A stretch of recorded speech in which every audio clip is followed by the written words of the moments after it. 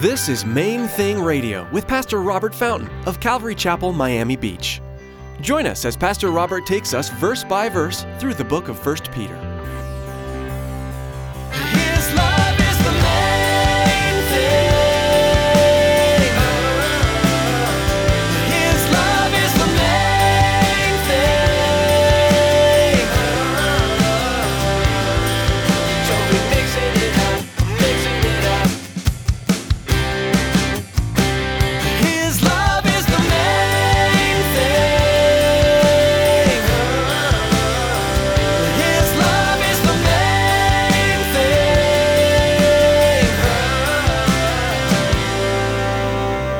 Folks, these four practices are like a circle of life, if you will. Pray and read the Word, plug in with other believers, talk about Jesus. Each one strengthens the other. Each one strengthens the other. Each one is a matter of obedience, but that obedience will lead to joy. The thing is, if you wait till you feel like it, that prowling lion, our adversary, he'll make sure you never feel like it. Prayer, reading the Bible, spending time with other believers, and talking about God and His Word are all things we are asked to do as Christians.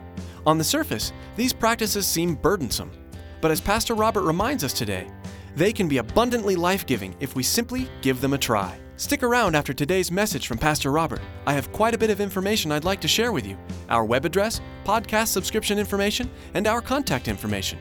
Now, here's Pastor Robert with today's message.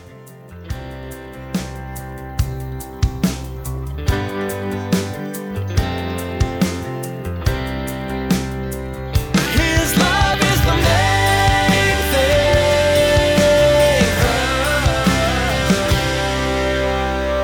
I don't like parties. I didn't want to be there. You had no choice. It was like, you will come and you will have fun. You know, it was one of those kind of deals. But it taught me something. It taught me that I needed the fellowship. That even though left to myself, I would isolate, live alone. That's not what's best for me. And more importantly, this is the thing that I really had to come to grips with. More importantly, I shouldn't be making it all about me. Whoever said the most important thing in the world was what I want, or what I'm most comfortable with, or what I most enjoy? That's not in the Bible. What's actually in the Bible is that I need to die to that. Consider one another, he says, and don't forsake the assembling of yourselves together. He didn't say, just, you got to realize you really need this more than you think. What God says is you got to realize that they need you more than you understand. That connectedness, it's part of the design. And it provides accountability for us as well. You know, the positive peer pressure, you know what I mean? It's a healthy thing. And without this real interconnectedness, and the connection to the body of Christ, something inside us begins to die. Let me tell you a story. There was this guy who went to his pastor complaining that, he was just cold spiritually, kind of dried up and grown cold spiritually. And, he prayed, he studied his Bible, but he lost his excitement about his walk with the Lord. It was wintertime, and the pastor had a fire burning in his fireplace, and he didn't say anything. He just sat there and kind of nodded as he listened. And then he got up and he walked over to the fireplace, and he took the tongs, and he reached in and he pulled a little piece of coal that was red hot, and he pulled it out of the fire, kind of pulled it out onto the hearth. And he just sat there looking at it. And the other guy was a little baffled. He's watching the pastor. He's, looking. It's like, why is he so fascinated with that piece of coal? And after a few minutes, that one piece of coal that was off by itself went from being red hot to just kind of that grayish black that wasn't hot anymore.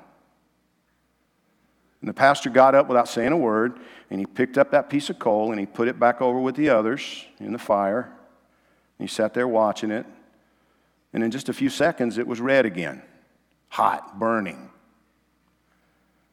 And he looked at the man and he said, "Do you understand?" And the guy said, "Yeah, I get it.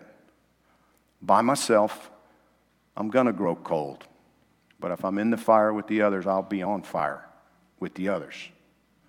And that's the way it works. That's the way God designed us. That's the way He made us to be. Alone you grow cold. So get close to others who are on fire for Jesus, and your fire will quickly return.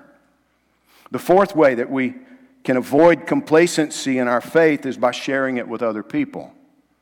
That one's intimidating for a lot of Christians.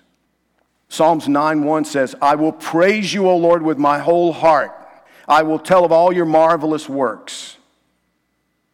You know, praising God has come to mean singing songs about God. But it also means talking to people about how good He's been to you. You know, telling people about what He's doing in your life.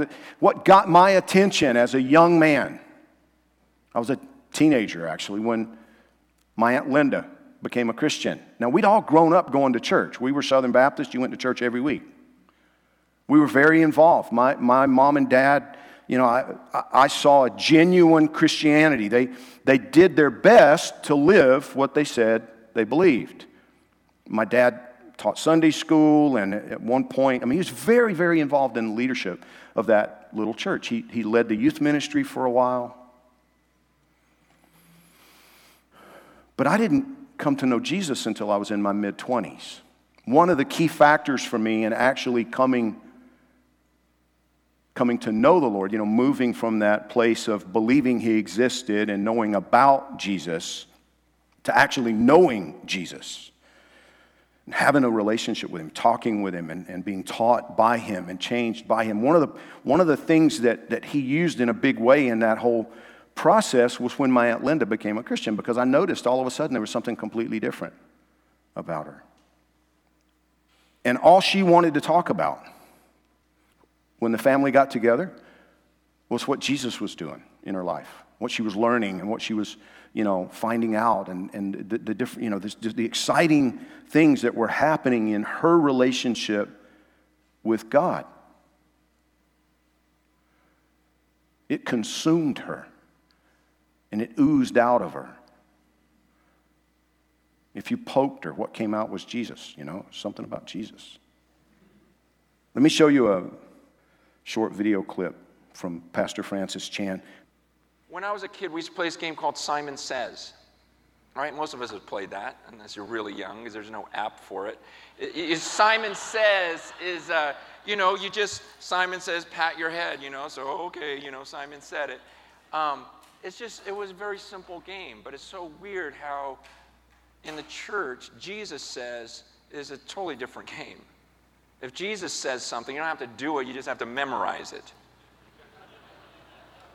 You study it, you memorize. You guys, it doesn't make any sense, a lot of the things we do.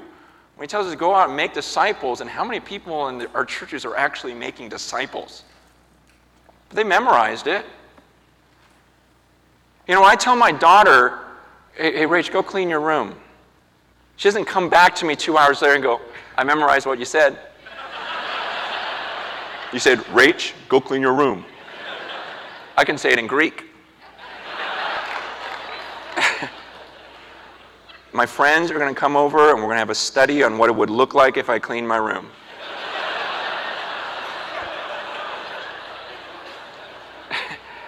She knows better than that. And so why do we think we're going to come before the judge one day and quote everything that He said and talk about how much we know? It's just this black and white stuff. If I just started with Scripture, I'd go, here's what I would do. I would start making disciples. Folks, these 4 practices are like a circle of life, if you will. Pray and read the Word, plug in with other believers, talk about Jesus. Each one strengthens the other.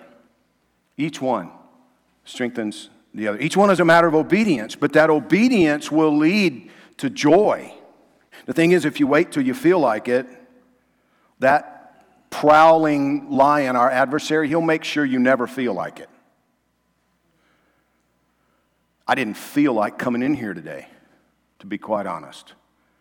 I didn't sleep half the night, had a headache, bellyache, woke up this morning, I'm nauseous, and I'm like, ugh. No, we need to do it. We need to do it. Many of us have made New Year's resolutions about much more temporary things. I found a photo that, to me, it kind of says it all. Quit making excuses, putting it off, complaining about it, dreaming about it, whining about it, crying about it, believing you can't, worrying if you can, waiting until you're older, skinnier, richer, braver, or all around better. Suck it up, hold on tight, say a prayer, make a plan, just do it. I like that. His love is the main thing. His love is the main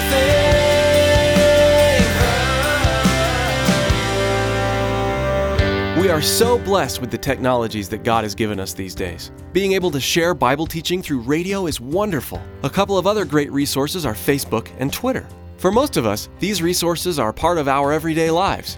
Maybe as you were listening today, someone in your life came to mind that would be blessed by hearing this message. You can share today's message on your Facebook page and Twitter feed to help spread the good news of Jesus Christ. Friends, radio is an expensive endeavor, and we want to let you know that you can help partner with us to help see Main Thing Radio continue to grow. Here's Tracy. We all know that it's vitally important to support the local church, the place we call home. But it's also very important to support missionaries. Have you ever considered that Main Thing Radio is missionary work? It is.